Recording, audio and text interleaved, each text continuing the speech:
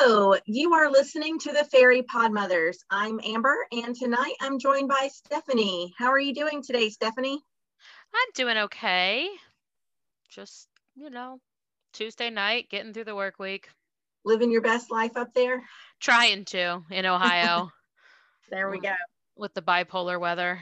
I hate it. It's finally getting more like consistently warm down here. Georgia likes to flip-flop, so you might be in the 30s one day, the 70s the next day, but I think we might be seeing the light at the end of the tunnel. So last week, speaking of warm weather, last week was my school's spring break in Georgia. And since our Disney annual passes were blacked out, my family headed down I-4 to visit SeaWorld.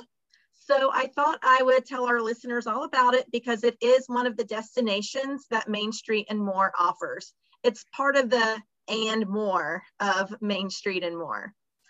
So like Disney, SeaWorld has several parks under their brand, including SeaWorld, Aquatica, their water park, Busch Gardens, located in the Tampa area, and Discovery Cove, an all-inclusive and highly interactive park where you can do things like swim with tropical fish and dolphins. Now, my family did not do Dolphin Cove this year because guests have to be 6 years old to swim with the dolphins. So we're waiting for my youngest to get there. But I do have a lot of thoughts and feelings to share. So buckle up because I know many of our listeners will be interested to see how the SeaWorld parks stack up against Disney. So that's what I'll be focusing on. And Stephanie, just interrupt me at any time with questions. Oh, I'm going to have some questions. And a couple of apologies right off the bat. First of all, I apologize for my voice being maybe a little hoarse. I'm coming off of some allergies. That's always fun. In Georgia, the pollen count's in the millions. And also apologies. I'm going to be reading some of this. I typed it out in advance because I didn't want to forget anything. So if it sounds like I'm reading, it's because I am. All right, so I'm going to start by comparing Disney's and SeaWorld's resorts. So as most of our listeners probably know, when you stay at a Disney resort, you are fully immersed in Disney magic. And to contrast that, SeaWorld has a family of hotels to choose from, but they're not all on SeaWorld property. So ours was about 2 miles away or about a 5-minute drive. Some of their resorts are walkable to the parks, but ours was not. Our hotel was a Marriott, so it felt very much like a standard hotel, not exactly a resort. The nice thing about it though was the price and the ability to spread out. We had a 2-bedroom suite, so the kids were able to sleep in the room with 2 queens, and my husband and I were in the other bedroom. It also had 2 full bathrooms, and just for kicks, I did a quick price comparison with Disney. The least expensive 2-bedroom villa on property was at Disney at Saratoga Springs. For 5 nights, the same number of nights we were at SeaWorld, would be $3,605. And to contrast that, our resort was $1,194. All right, I have a question for you at this point. Is there transportation to the different attractions? So can you get a shuttle to SeaWorld itself? And how do they handle going all the way up to Tampa for Busch Gardens? There are shuttles, and there is a shuttle that can take you to Tampa for Busch Gardens. But kind of like the Disney Springs shuttles, they're not like the Disney buses that run continuously. It's probably a situation where you might get a shuttle every 30 minutes. And so just for convenience, we had our car, and so we drove everywhere, but they do have shuttles. I don't think there's an airport shuttle though, so you would have to Uber or what have you from the airport if you're flying in. And does it cost anything to use the shuttles if you're staying at one of their partner properties? No, it does not. It's included. Okay, that's good to know. Yeah. So I'm going to give kind of a point to either Disney or SeaWorld for each category. So as far as resorts, I'm giving the point to Disney for theming and the in the bubble feeling, but the point goes to SeaWorld for the price, for the space that you get.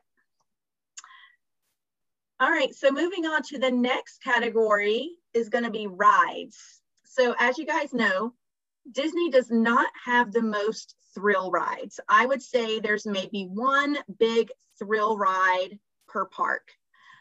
As we know, some of us send our clients with older kids down the street to Universal when they're ready to go on all the thrill rides.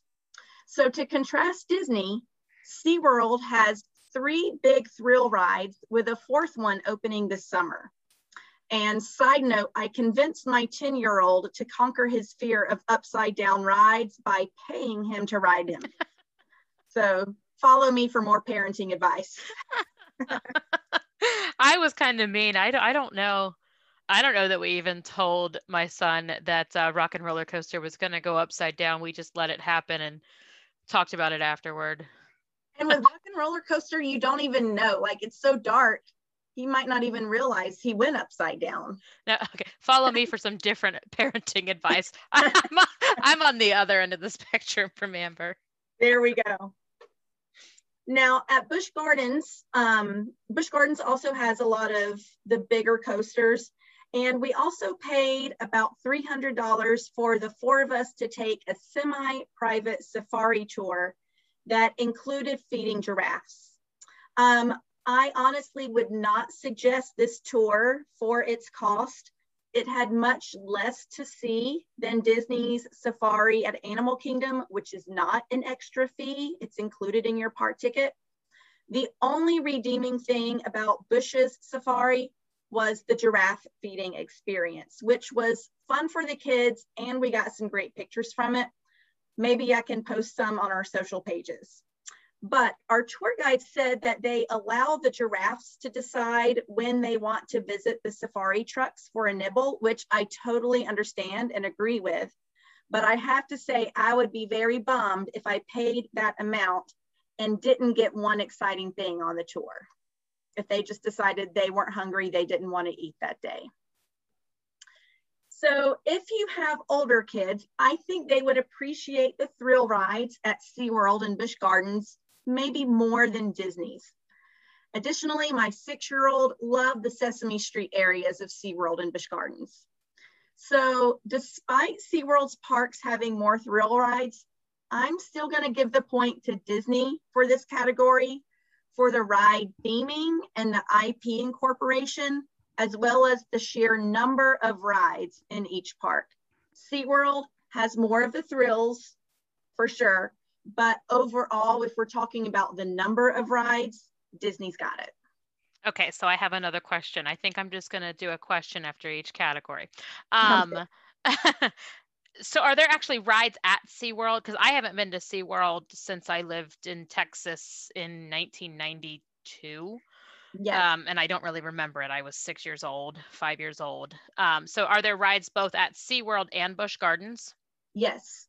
So SeaWorld has, of course, the animals, the shows and all of that, but they also have rides. They have 3 big roller coasters, I would say bigger than anywhere on Disney property that I can think of, like bigger than Everest, bigger than Rock and Roller Coaster. They're just big, tall, massive roller coasters. Some that go upside down, some that don't, but yeah, for sure. They have rides. They also have some water rides. There's one called Infinity Falls, which is similar to Cali River Rapids at Animal Kingdom. It's got the circular ride vehicle. There's another boat ride that's maybe similar to a Splash Mountain, kind of like a flume style ride. So yeah, there are definitely rides in SeaWorld. Not as many, but they are bigger and they're there. So I would say maybe at SeaWorld, maybe 7 or 8 rides, including the 4 coasters. I could be misremembering because I didn't officially take account, but that's going by memory. Okay. Can you hit all of the rides in one day at each park? You can. We noticed that the crowds were really good for until about maybe 11 o'clock. So you kind of have to strategize. We kind of, being the type of Disney people that we are, we're kind of rope drop people anyway. So we would get to SeaWorld about 30 minutes before they officially opened. And we noticed that they were letting people in before the official opening time. So you could get in the park before it was open and kind of go towards the rides that you wanted to do. So we hit the one ride called the Manta that way. It was like a 20-minute wait when we got there, and the rest of the day it was over an hour. So that would be my suggestion. If you want to do the big rides, do them first instead of doing the shows first, because the shows have, those stadiums are huge. They can hold a few thousand people. You're probably not going to have a problem finding a seat as long as you're there. You're not trying to walk in right when it's starting. But so that's why I would do the rides first when it's not so crowded, and then do the shows in the afternoon. Okay. Yep. All right, so the next category, speaking of shows, the next category is shows. So we all know from SeaWorld's advertising that they have spectacular shows that feature their whales and dolphins. They also have a super cute show that featured some of their trained sea lions. And while watching the whale show, your unemotional robot girl here might have shed a tear or two at the sheer beauty of the animals. Not the Slytherin. I know. Unfortunately, I missed the dolphin show because I got, like I said, major allergies and spent most of the last day in bed with a bad headache. So, oh no, womp womp. I missed the dolphins. So for this category, I'm going to call it a draw between Disney and SeaWorld. Disney shows are also spectacular. My personal favorites are Happily Ever After and Festival of the Lion King. And I do feel like SeaWorld's shows were on par with those. I don't want to delve too much or create any arguments or anything. I like that Disney shows don't involve live animals. Mm-hmm. I have a dog, and he loves to be rewarded and treated and all of that. And I know that sea lions and seals and dolphins and whales are not dogs, but I don't know. Do they really want to be performing all day? But I also personally take umbrage with working dogs. So it's not just SeaWorld for me. It's also some of the police departments and sections of the military, which again, please don't send in hate mail. Mm-hmm. Dogs can't tell us necessarily, I'm done working, I don't want to be doing this. Neither can any animals. So I do like with the Festival of the Lion King that it's all cast members dressed up. Well, I think they kind of can tell us that they're kind of over it. I did ask about this exact thing to one of their, I don't know what they call their cast members, their employees. And one thing that she said was they only use positive reinforcement when they're training their animals. So they don't use any type of punishments when the animals are not doing what they want them to. They are only rewarded when they do what they want them to do. And if they're not feeling it that day, well, now they shouldn't tell me this, but from the giraffe experience, when they told us that if the giraffes don't want to come eat, they don't come eat. So they're not going to force them to come interact with people. It is on their terms. So that's one feeling that I got from SeaWorld and Busch Gardens, that they kind of let the animals decide for themselves and have things to be on their terms. And one of the ways they do that is by offering only using positive reinforcement, never negative reinforcement. Another thing that was mentioned was some of their animals are rescue animals that were injured in the ocean, and that would not survive if they were left in the ocean. And some of their others, she mentioned like the coral, which obviously isn't an animal, but the way they get it is some people, like, they don't take it from the ocean themselves, they get it from the government. So if a diver or some person tries to take coral illegally from an area and the government confiscates it, the government gives it to SeaWorld and it goes in their habitats. They don't take it themselves. Oh, that's interesting. I had never known that. Yeah. So yeah, that was my takeaway from the shows. Very cool. All right, so the next thing I wanted to talk about was dining. Now, I think SeaWorld had one sit-down restaurant that Disney would consider table service. It was called Seafire Grill, and I think it wants to be like Epcot's Coral Reef when it grows up.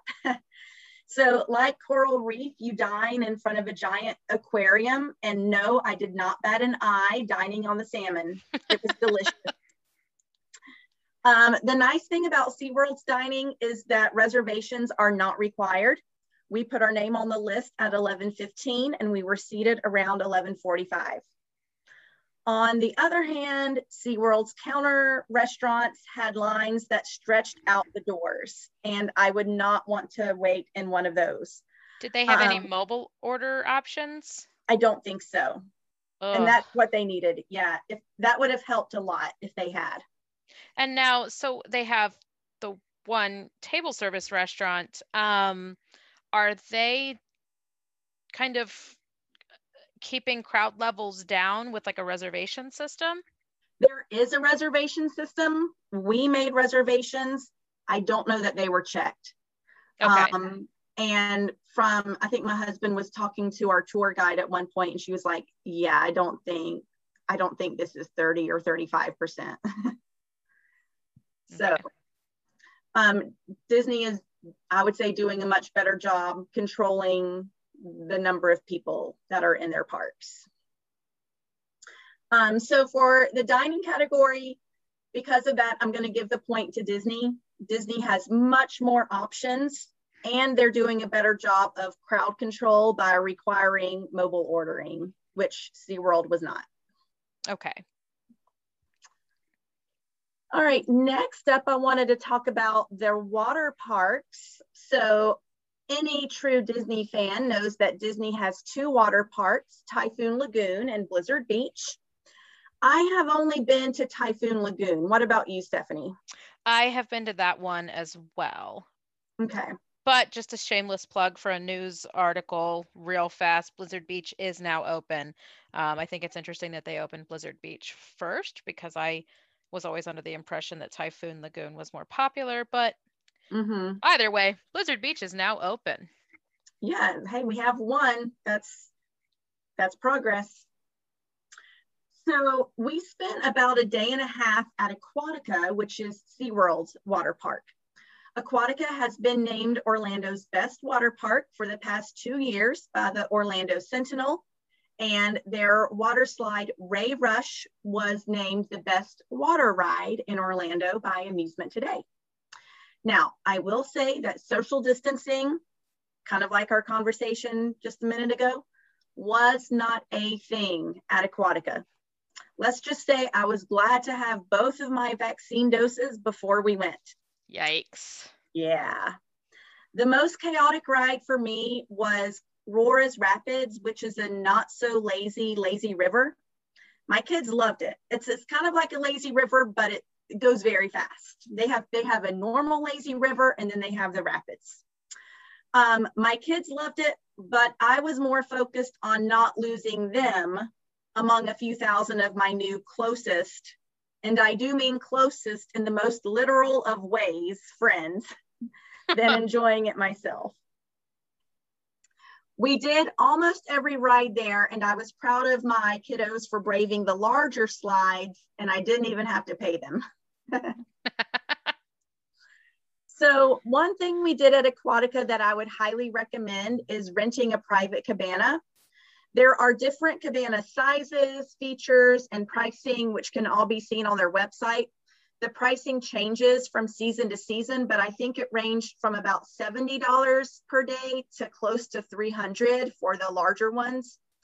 We had a premium cabana that included a locker, which would have cost you $20 if you used one of their general population lockers. So that's kind of $20 that you get back because you're not having to rent a normal locker. You have some higher quality lounge chairs in the cabana. You get a mini fridge stocked with bottled water and food and beverage service. So there is a QR code that you can scan to pull up the menu on your phone and place your order. So you do not have to go stand in that 50-foot line stretching out of the restaurants, which half of the restaurants were open and half were not. Maybe that's why they were all crowded. But either way, to me, that made the cabana worth it. The food service alone was enough to make it worth it to me, because like SeaWorld, the food lines were stretching out of the doors and into the walkways. Yeah.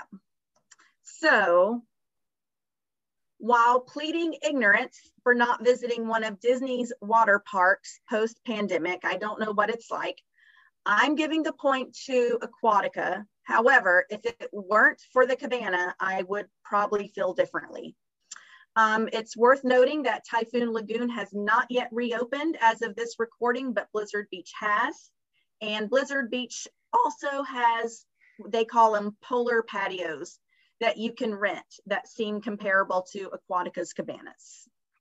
Now, I have not had a chance to get over to Volcano Bay, but it's interesting to me that Aquatica is considered the best water park. And I wonder if perhaps they were not doing that. I don't even know how they do this, but I have a feeling they didn't do any comparisons or best of or whatever in 2020. And since Volcano Bay opened, I believe, in 2019, I'd be curious to see if Aquatica stays on top. Yeah, me too. I know the only thing that I have to go on is Tim Tracker. And I know he was saying that they now prefer Volcano Bay to Aquatica. Okay, that's good to know. Yeah, if it was maybe half as crowded as it was, it would have been amazing. But just the number of people, the long lines.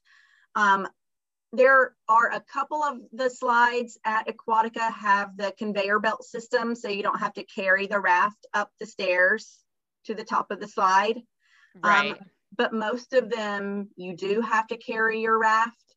And I think at Volcano Bay, they have the conveyor belts at most of them, which is very nice. And also Volcano Bay at Universal has the Tapu Tapu system, where you can kind of like a virtual queue, tap your band and then wait for it to tell you when to come ride. And so you're not having to wait in a huge line.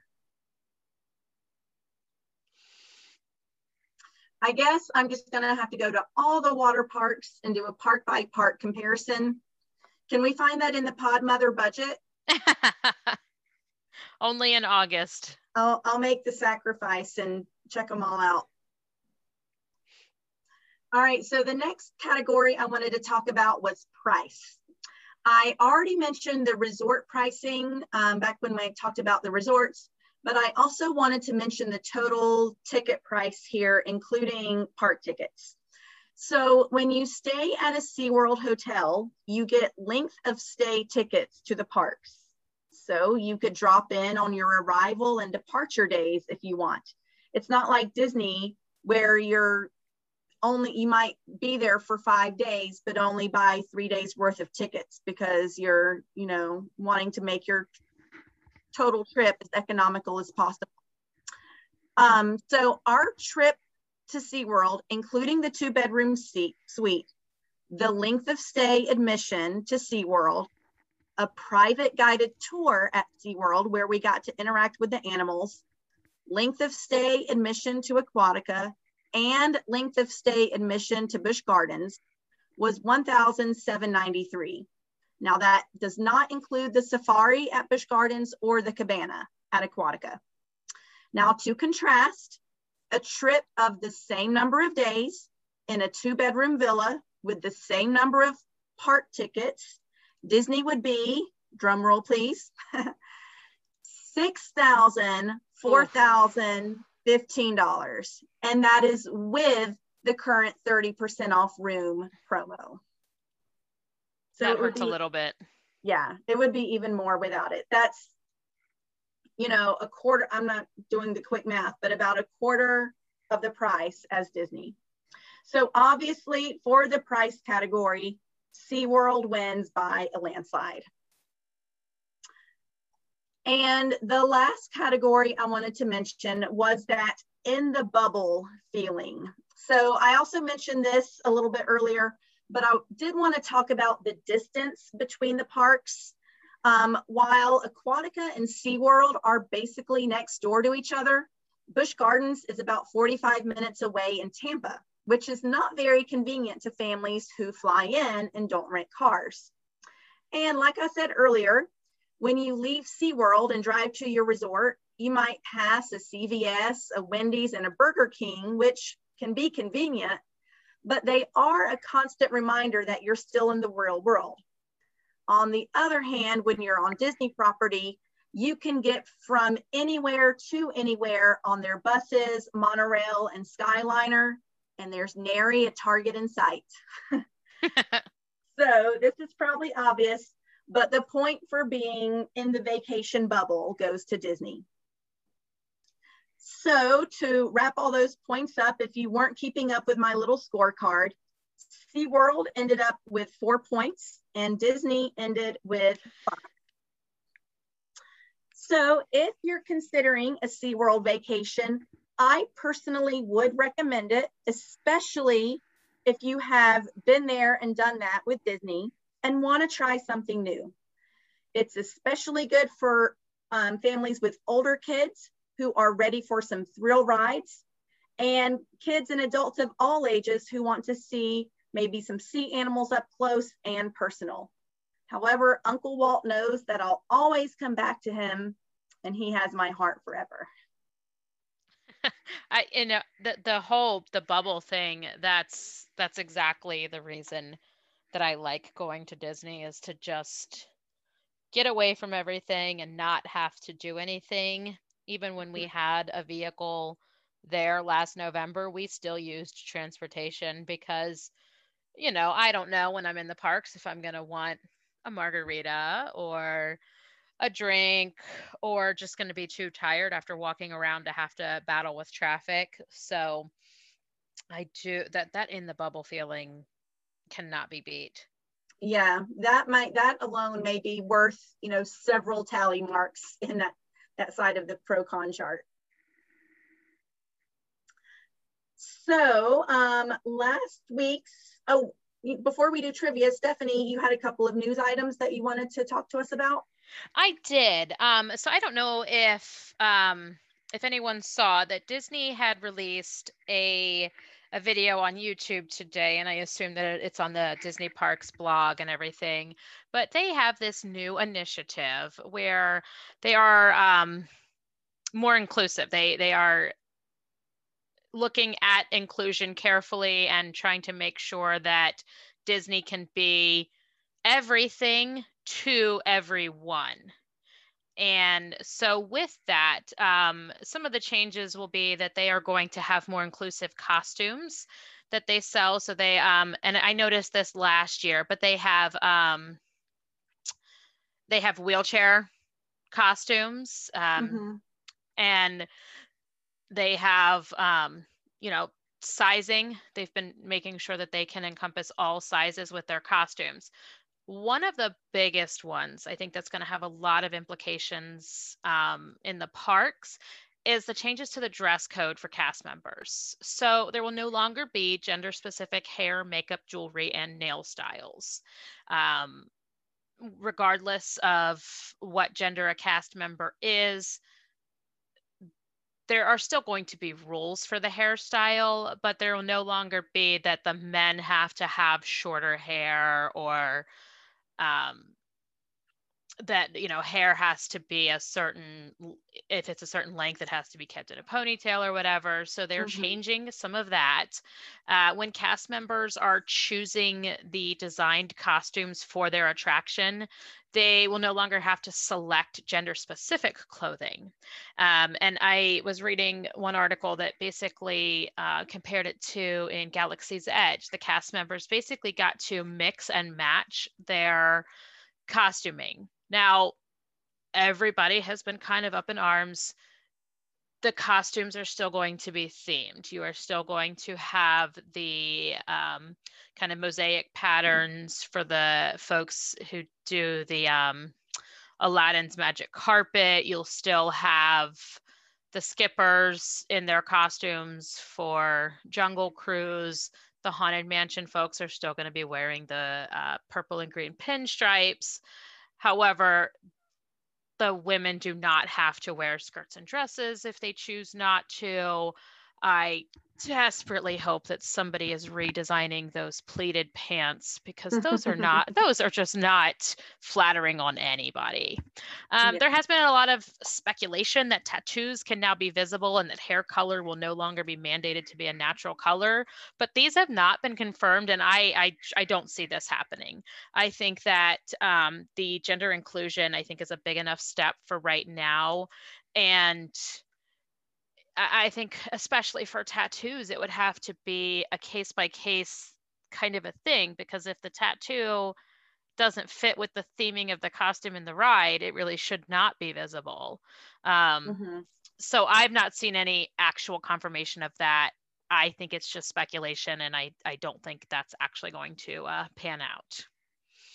But I'm excited for the changes, but I do hope that it comes with changes to not just, the women can choose to wear pants now if they want to, but can we get rid of the pleats? We got to get rid of those front pleats. They Yeah. don't look good. Disney, if you're listening, get rid of the pleats, please. So another news piece, the hours for Walt Disney World have been extended for the month of April, and I assume that they're going to stay extended and possibly even extend farther for the summer. Yay. So previously in March, Magic Kingdom was operating from 9 a.m. to 6 p.m. It will now be 8 a.m. to 9 p.m. So we're getting 4 extra hours there. We're getting close to fireworks times I too. know. I was thinking about that and wondering if those are coming up soon.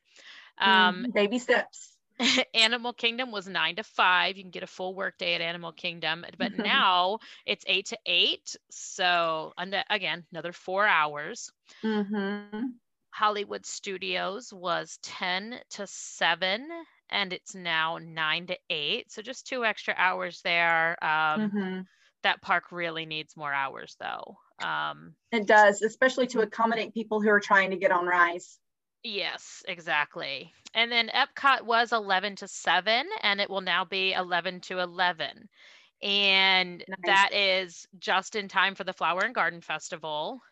Um, Now I did And give not. those people, Go ahead. sorry, I was going to say, give those people who are staying at those Epcot resorts, Yacht, Beach, and Boardwalk, a reason to get hoppers, to go over, maybe do a lap around the countries at the end of the day after you leave your park. If you want to go grab a couple drinks at Epcot, I love recommending people to stay there if they have hoppers and want to enjoy that scene at Epcot. So it's great that they're extending those hours, and you'll actually have time to enjoy that and do that.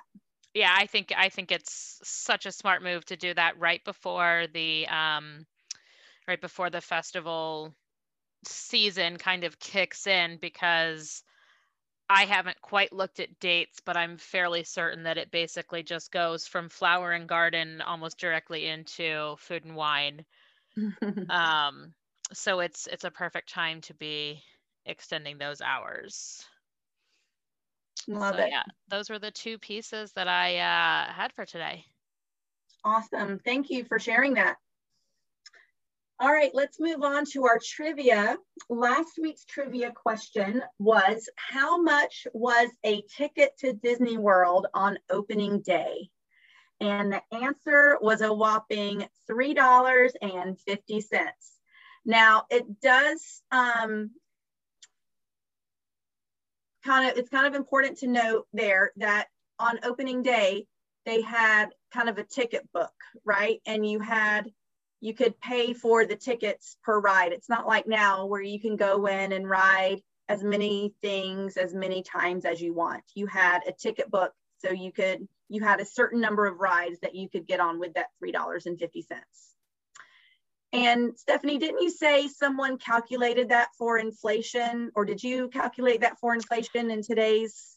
So the calculated, I will bring up the exact number, but when accounting for inflation, I think the number was that the admission ticket today would be $22. Mm-hmm. I think that's what.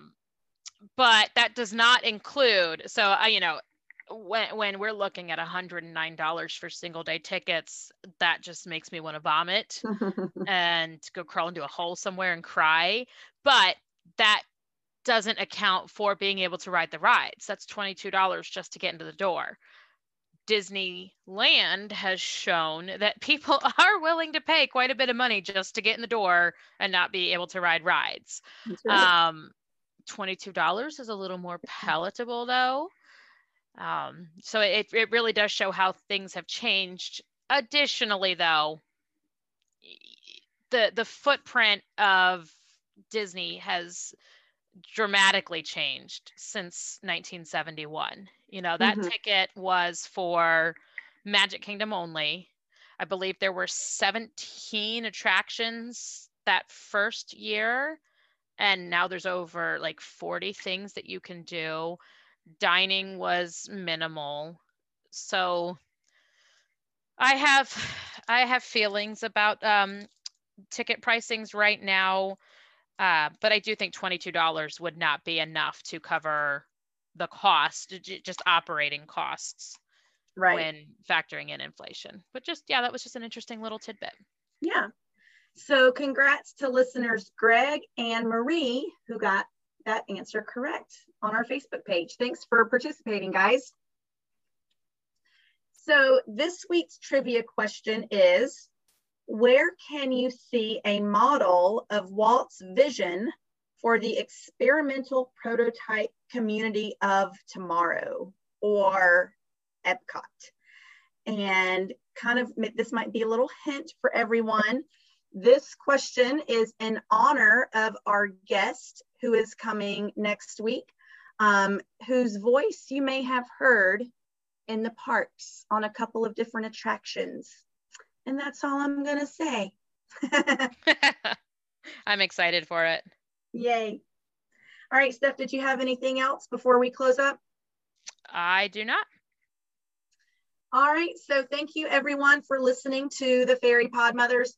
We're happy to be your one-stop shop for talk and tips for Disney, Universal, and beyond. Please join us on Facebook and Instagram to keep the conversation going. Amber, Rachel, and Stephanie, we miss you, Rachel, are travel professionals with Main Street and More Travel, a no-fee Disney earmarked agency. Please reach out to us on Facebook for a free quote, and please rate, review, and tell your friends. We'll see you real soon. Bye. Bye-bye.